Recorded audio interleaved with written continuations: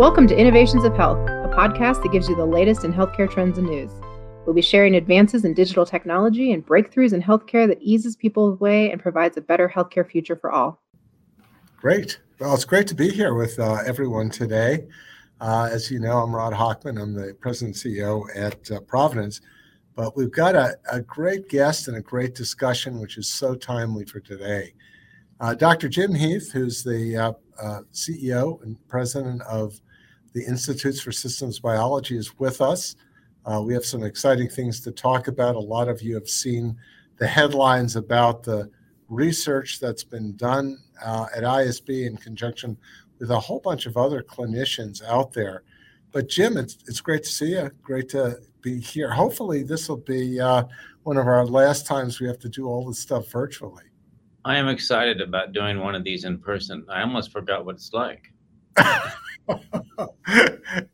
But a little bit first, just for the audience, a little bit to understand, what is ISB and Institutes for Systems Biology? I know you and I both are well acquainted with that, but just for the audience, just to give them some idea of what is the work and a little bit of the background.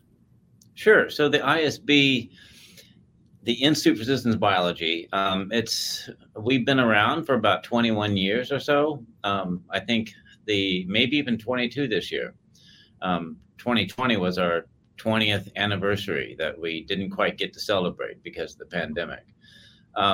So we're a nonprofit research institute, really pursuing challenging problems in human health and using the tools of systems biology. And what that means is that we treat a human condition or a disease from all levels, from genetic all the way up to the symptoms a patient's feeling, and try to do it on a sufficient number of patients to really capture a holistic picture of the disease. And as you know, of course, we are affiliated with the Providence Healthcare Network, and that's been a major resource for us in terms of being able to do translational science in fields of oncology, and of course, we'll talk about COVID and long COVID today, but MS, a host of different afflictions.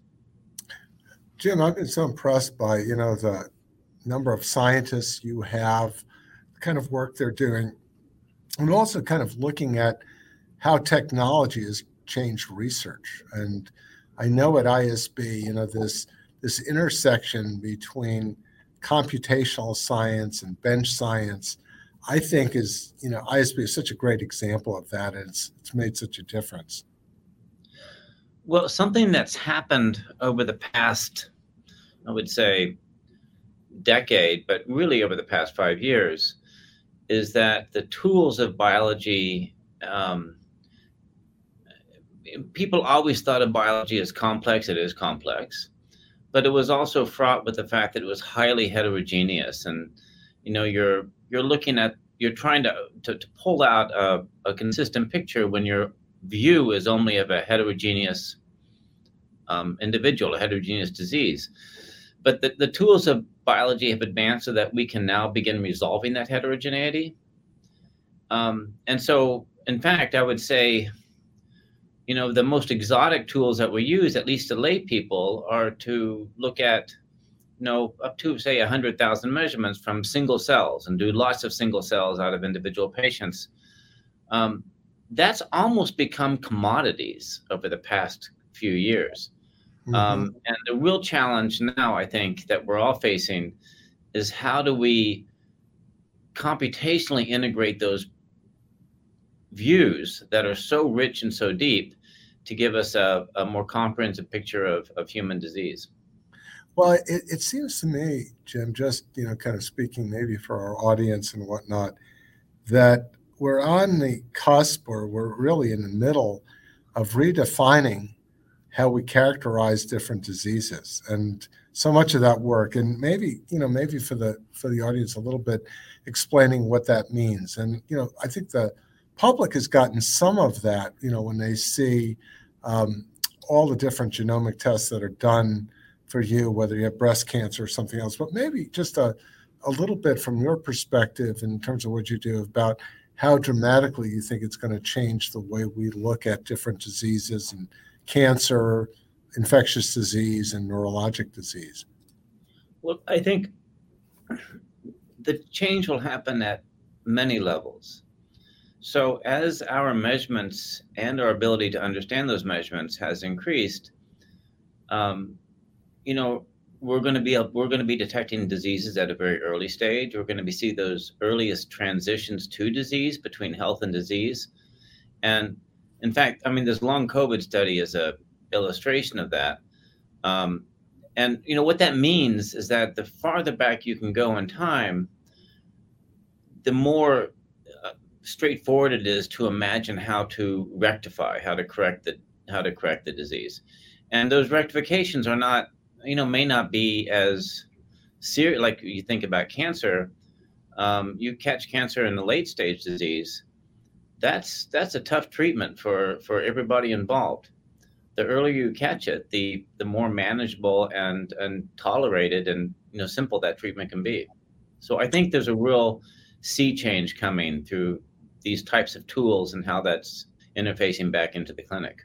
And also I think depending on how you characterize what you've got, what's the appropriate treatment for that? Because today, and I think we've gotten a little bit better, but, we kind of almost hit everything with a sledgehammer and trying to understand what someone's prognosis is or, what their course is likely to be given the things that you're looking at, Jim.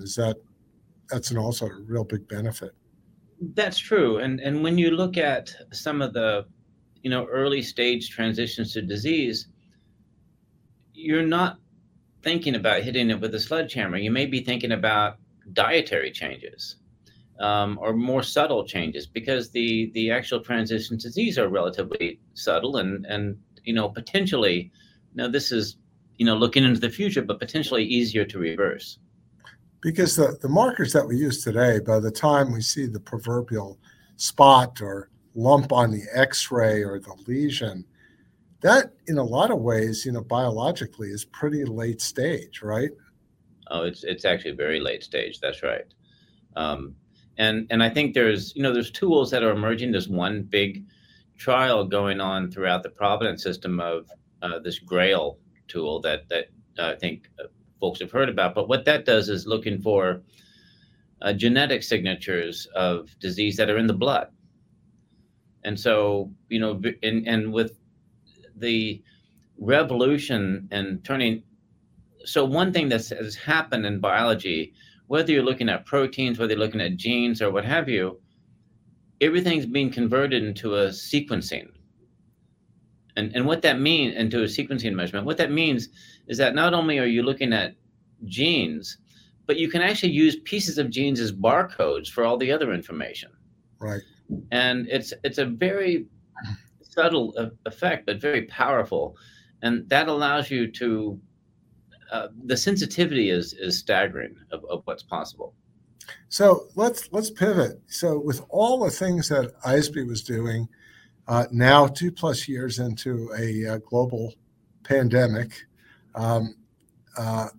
you really put the tools that ISB has to work on COVID, and particularly, which has taken national attention, is particularly around the characteristics and the elements in long COVID. But Jim, let me let you jump in and explain the work that you've done and what its significance is. Sure. Well, really early in the pandemic, I think it was March of 2020 when it was just sort of blossoming here in Seattle, we launched a study with our colleagues at the Swedish Medical Center here, a branch of Providence. And we actually did this without any funding at all at the time. But then we ended up being able to bring in significant amount of funding. But our goal was to follow patients from initial diagnosis out through recovery and beyond as best we could. And we did that through collecting basically their blood and nasal swabs, the kind of things that you would expect to collect in a study.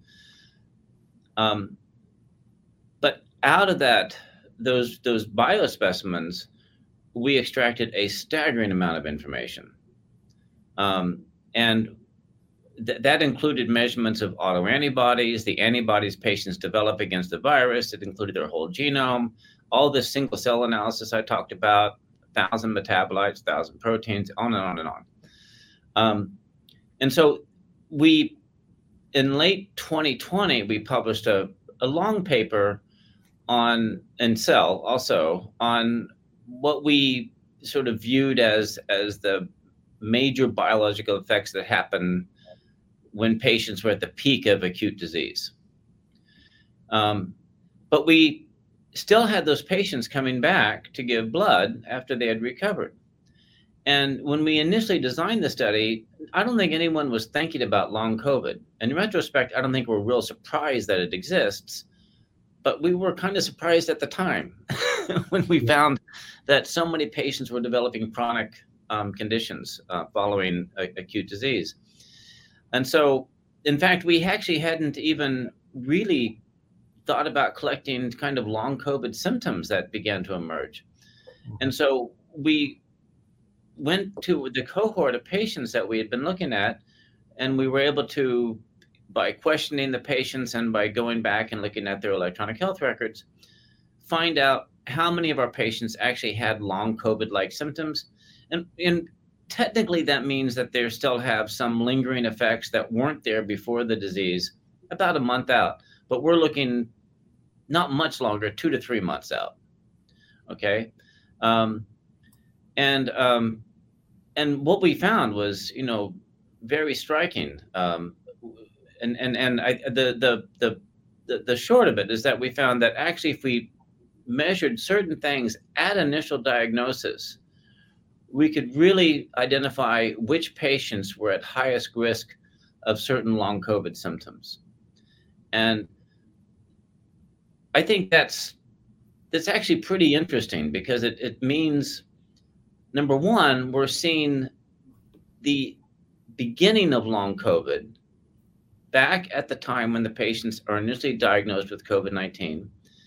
It's kind of like early detection of cancer. Mm-hmm. Ultimately, it's a little easier to assign or to think about treatments when you capture it so early. And because those early factors that we see that anticipate long COVID, we can't prove yet that they cause it, but they have that flavor of causative agents. They seem like maybe they might be the causal reasons. Jim, what were you seeing in terms of, when you looked at your whole cohort, what percentage of them were long COVID patients? So if you look at 100 folks, what are we talking about? It's going to depend a little bit on the severity that those patients experienced for disease. But I would say, maybe 30 to 40%, a little more if it's very serious disease, maybe a little less if it's mild disease, but mild disease patients get long COVID as well. So it's a big number, It's very significant. It's one of the reasons why I think, we try to push hard on people to get vaccinated is this is not an insignificant event. And when we talk about long COVID, what was the predominance of the symptoms and the presentations in some of the long COVID patients? Well, the most common is fatigue. And then there's a bunch of things that kind of go along with that, but are not quite the same, like inability to exercise. There were lingering what we called respiratory viral effects, which is basically feeling like you still got the flu long after you recovered. Cough, people having sputum coming up out of their lungs. There were neurological effects, were a step down in frequency, but still pretty common. And then about 10% of our patients, total patients, not just the long COVID ones, had gastrointestinal issues. Some other long COVID symptoms that we saw, but probably didn't capture in a statistically significant way, were things like hair loss or cardiac issues. Right. And what were some of the factors that, maybe not necessarily causal, that you were finding in the long COVID patients? Maybe for the audience, just to explain, when you and I talk about autoantibodies, we kind of know what we're talking about, but maybe for everyone else, just to kind of hear what were you actually finding? Well, we found 4 factors that anticipate or place patients at higher risk. 2 of them were viral signatures. 1 that are in the blood, not nasal swab. So 1 is the actual SARS-CoV-2 virus, that the mRNA, the molecular signature of that virus in the blood. If it's in the nasal swab, that can anticipate loss of taste and smell. But for the other COVID symptoms like fatigue, et cetera, in the blood. We saw another virus called Epstein-Barr virus. Many people associate that with mononucleosis, the sort of kissing teenagers disease. We saw that get reactivated. Right at diagnosis, you can see the DNA from that virus in the blood. It goes away very quickly, but it's there. Type 2 diabetes was a risk factor, probably because we had enough type 2 diabetes patients in our cohorts to be able to say that this is statistically significant. Doesn't mean there aren't other comorbidities. But the most important risk factor, as you alluded to, is autoantibodies.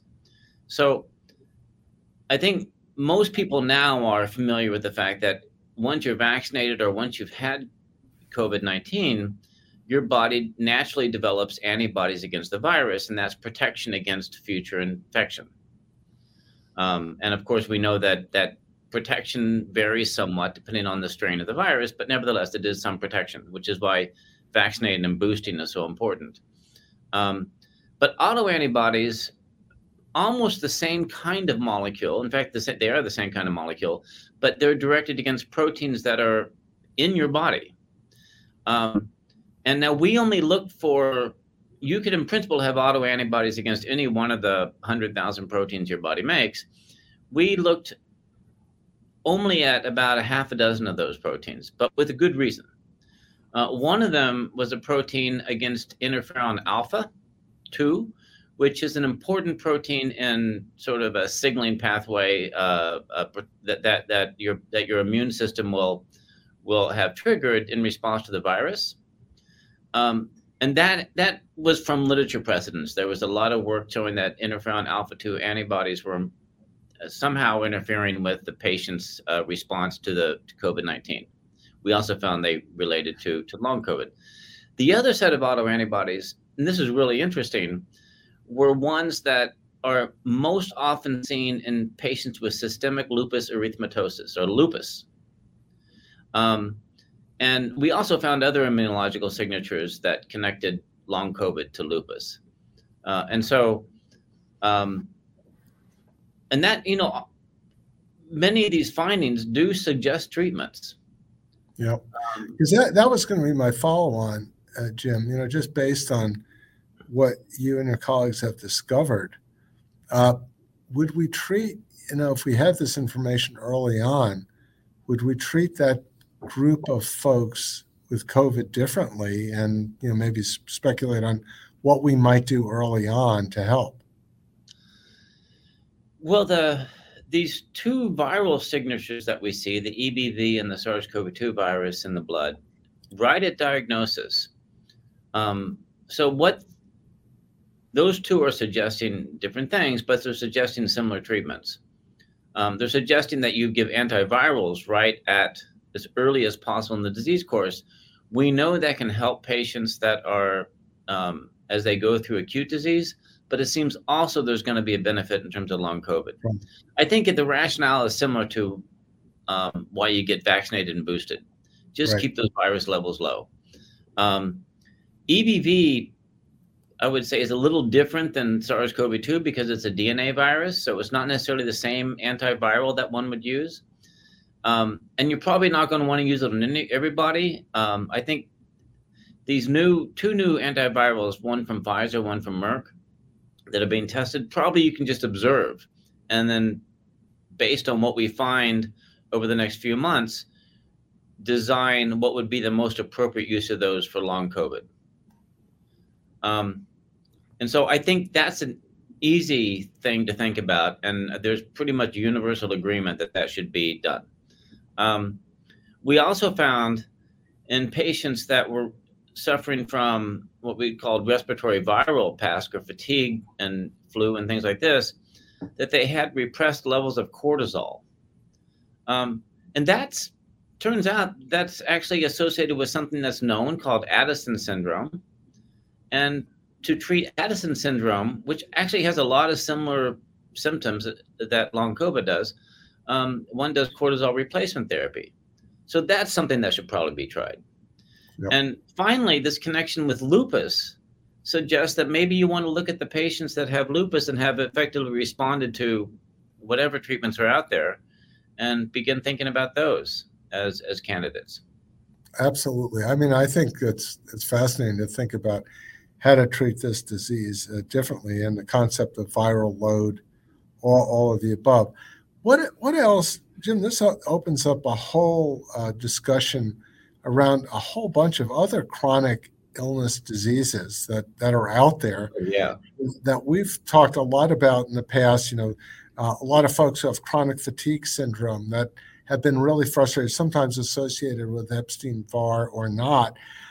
Folks who have disorders like fibromyalgia and fatigue, that this might give us some clues into understanding those patients a lot better. That's right. In fact, before the pandemic, we were in the middle of designing a study to look at post-acute Lyme syndrome, which, right, looks a lot like long COVID. From what we've learned during this study, I would go back and design that study completely differently.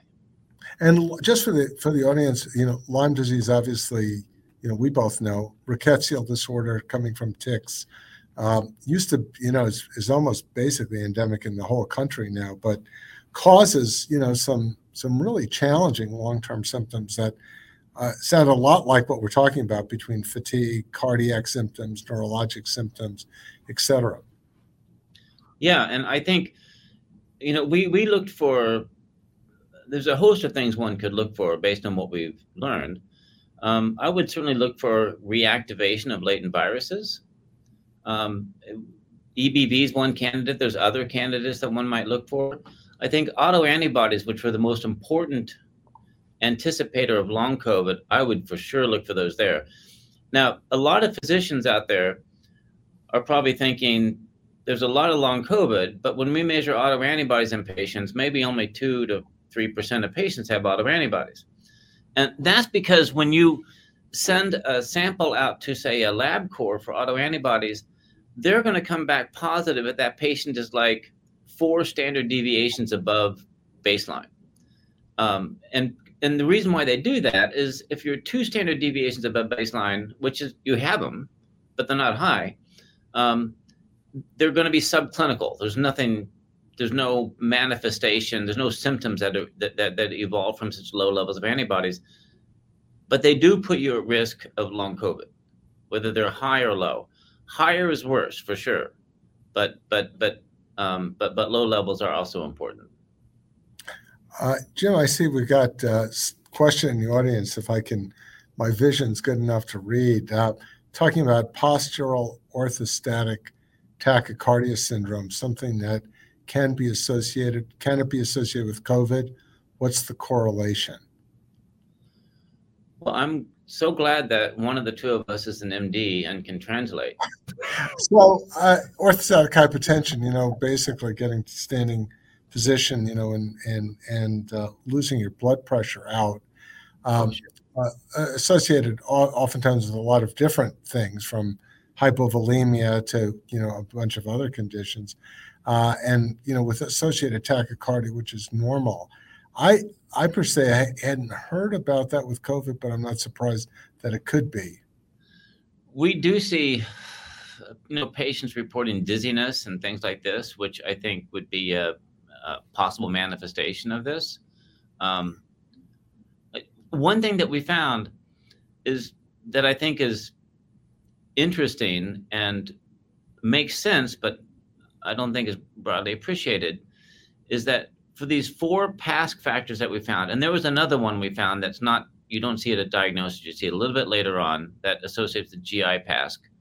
And PASC, I use this term PASC. That's post-acute sequela from COVID-19. That's long COVID. PASC is short, okay? So each of these PASC factors associated with different symptoms, and which I think makes complete sense. These viral factors associated with neurological PASC. And, there's a recent paper that came out almost coincident with ours in Science showing that EBV associates with MS. And so there long been suspected these types of connections. We're probably just seeing more of them. These autoantibodies, by and large, associate with fatigue and respiratory viral type phenomena. And so this, I don't know where dizziness is going to come in, or post-orthostatic tachycardia syndrome, but maybe somewhere in between. Jim, have we seen any difference with all the different variants that have been out there? Has the research shown any difference between the Alpha, Delta, Omicron groups in terms of their manifestations, how much long COVID, or any of the, the research that you've done, does it distinguish between any of these groups? We don't know. There's been it's pretty early to say for Omicron. In 1 month, we'll at least have some statistics on if there's long COVID. I'm sure there's going to be some, but Omicron is very different from the earlier variants. There have been some studies that say that long COVID symptoms vary a little bit with these different strains, but those studies need to be corrected for the demographics, for et cetera. So there you really need big numbers to be able to understand how the different strains of the virus are impacting patients and chronic conditions that evolve. There's a massive national study going on, and ISB and myself, we're leading the Pacific Northwest component of that. And that's supposed to capture, we studied in our long COVID paper, maybe 300-400 patients. This national study is going to look at 17,000. And that's really what you need to begin answering those questions. And then, the other thing that comes up, is there anything unique about people that get COVID twice? And again, I think this is probably something that'll come out in larger studies, but is there anything about unique immunologically about those individuals? Well, we found, and I think this was one of the, really marquee findings in our paper, is that the more autoantibodies you have, the fewer protective antibodies against the virus you develop, which goes to show you that these autoantibodies actually do have a functional role in your immune response. And so, all things being equal, patients with higher levels of autoantibodies are more likely to be susceptible to breakthrough infections. Right. Now, I think probably Omicron is different enough that that effect of autoantibodies may be washed out a little bit because so many people get infected with Omicron that have had it before. But the previous variants, I would say you'd probably detect the presence of autoantibodies as being a factor. Right. And then I think the other correlation. You saw a correlation with type 2 diabetes. Any correlation with obesity? We didn't really see, we looked at body mass index relationships and stuff like that. It didn't pop out. Yep. Could be there in a larger study, but it's not. It's not something. It's not a major effect. And age, any clues there in terms of what you were seeing? No, we saw that. I think we saw that females were more likely to have long COVID than males. There was, some age effects for certain symptoms, and it's hard to really separate that from disease severity.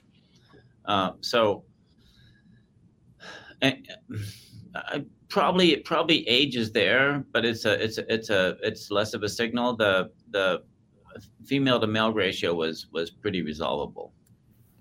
Yeah. So what's next, Jim? I think everyone's hanging on what happens next and whatnot. From your perspective, both from a research, scientific, and just the prognostication, what do you think we have in store for us, and what should the next research be?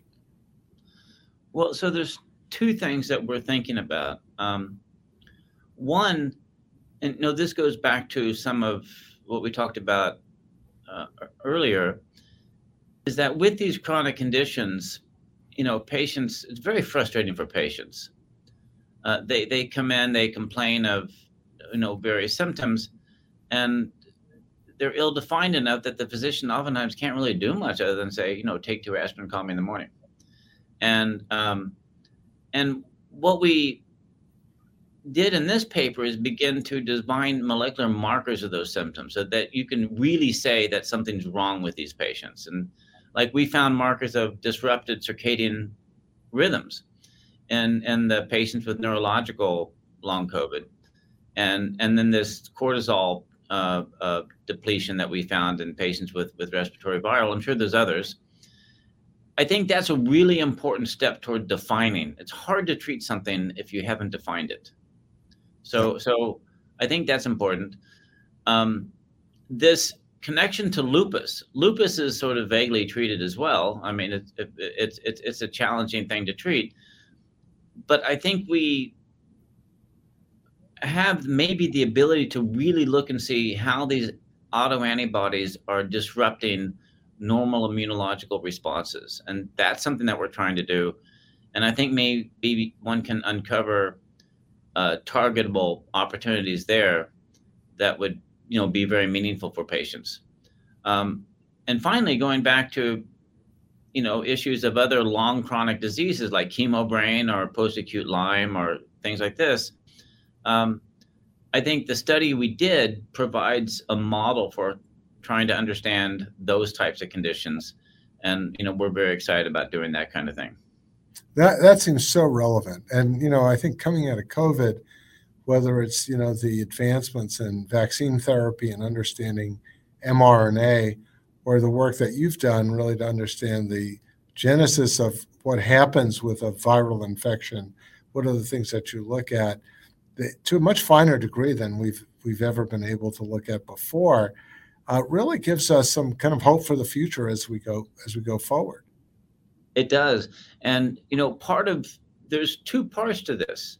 One part of the sort of high level of resolution we had on these, on long COVID was because of this tool set that I talked about at the beginning. Okay. It's just staggering what can be done. And even during the course of the pandemic, we were able to drop the cost of some of these tools by a factor of 5-fold, which otherwise we couldn't have applied them as broadly as we did. The second is that we had patients that were willing to participate and come back multiple times to give their blood and their time to allow us to do these findings. That's a really big deal. And I could not be more grateful than I am to the patients from both our Providence cohort as well as UW. We got some from University of Washington as well, that gave of their time and their blood to help make these types of studies possible. Because I think from a research standpoint, I think this is a tremendous example of the collaboration between the bench and the bedside in terms of in almost real time as it's going on.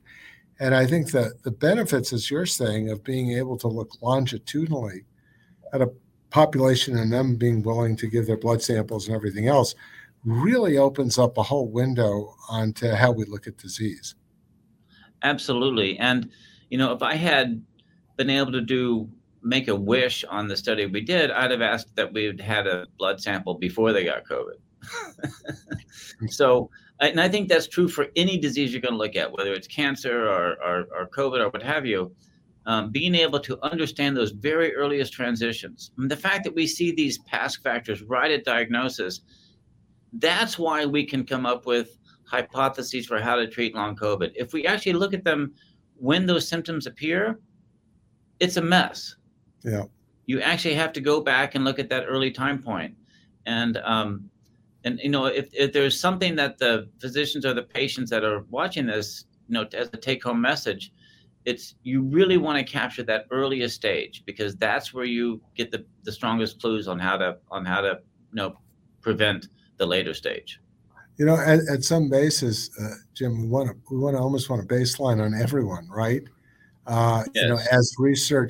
As some of this research really matures, understanding what your normal state is really helpful. Probably, I don't know how early on, whether it's your cord blood sample or somewhere along the way, but that this whole, as we're able to delineate what the differences are and the progressions are, that's going to get more and more relevant to understand where you started from. That's right. And, also tech is going to make that kind of thing easier, because, things like wearables, it's amazing what you can learn in a wearable now. I think people are maybe familiar with Fitbits, but that's like old tech compared to the kind of things people can do now for, really pennies on the dollar. And that provides a pretty powerful baseline. It's not quite the sort of molecular detail you get from blood, but it's pretty impressive. And I think it's also an equally useful tool for looking at those for establishing a healthy baseline. Because I think as we look at COVID, right, this confluence of bringing lots of data points together, I think it's something that you've always been looking at ISB, that what seems at first like fog all of a sudden turns into something that's a little bit different. You start to make precise conclusions, but it does take a mass of data sometimes to kind of get there. It does. And, and I would say that, really right now, I think we're a computational place. In addition to these kind of measurements, we're limited computationally. When we put together this paper on long COVID, there's no way we could cover the data that we collected. We had to really parse through it and identify what we thought was most clinically actionable, most relevant. And partly that's because our computational tools just aren't up to the task. It's still they've been outpaced by the measurements, and so we're going to have to do some computational catch up over the next few years. It's interesting, and it's fascinating to see what are the implications for as we do research. Also the collaboration amongst different researchers, which I think has also been pretty extensive through COVID. I mean, in comments on where do you think that future is going, Jim? That's been it's been phenomenal for us, and we don't want to go back. So if you look at the authorship list in our paper, for sure we've got lots of ISB people and people from Providence, but we have the world B cell expert from Stanford, the world T cell experts from Stanford and the Hutch. We've got the world and from UCSF, we've got the world natural killer cell expert from UCSF, and some great immunology expertise from other parts of the globe.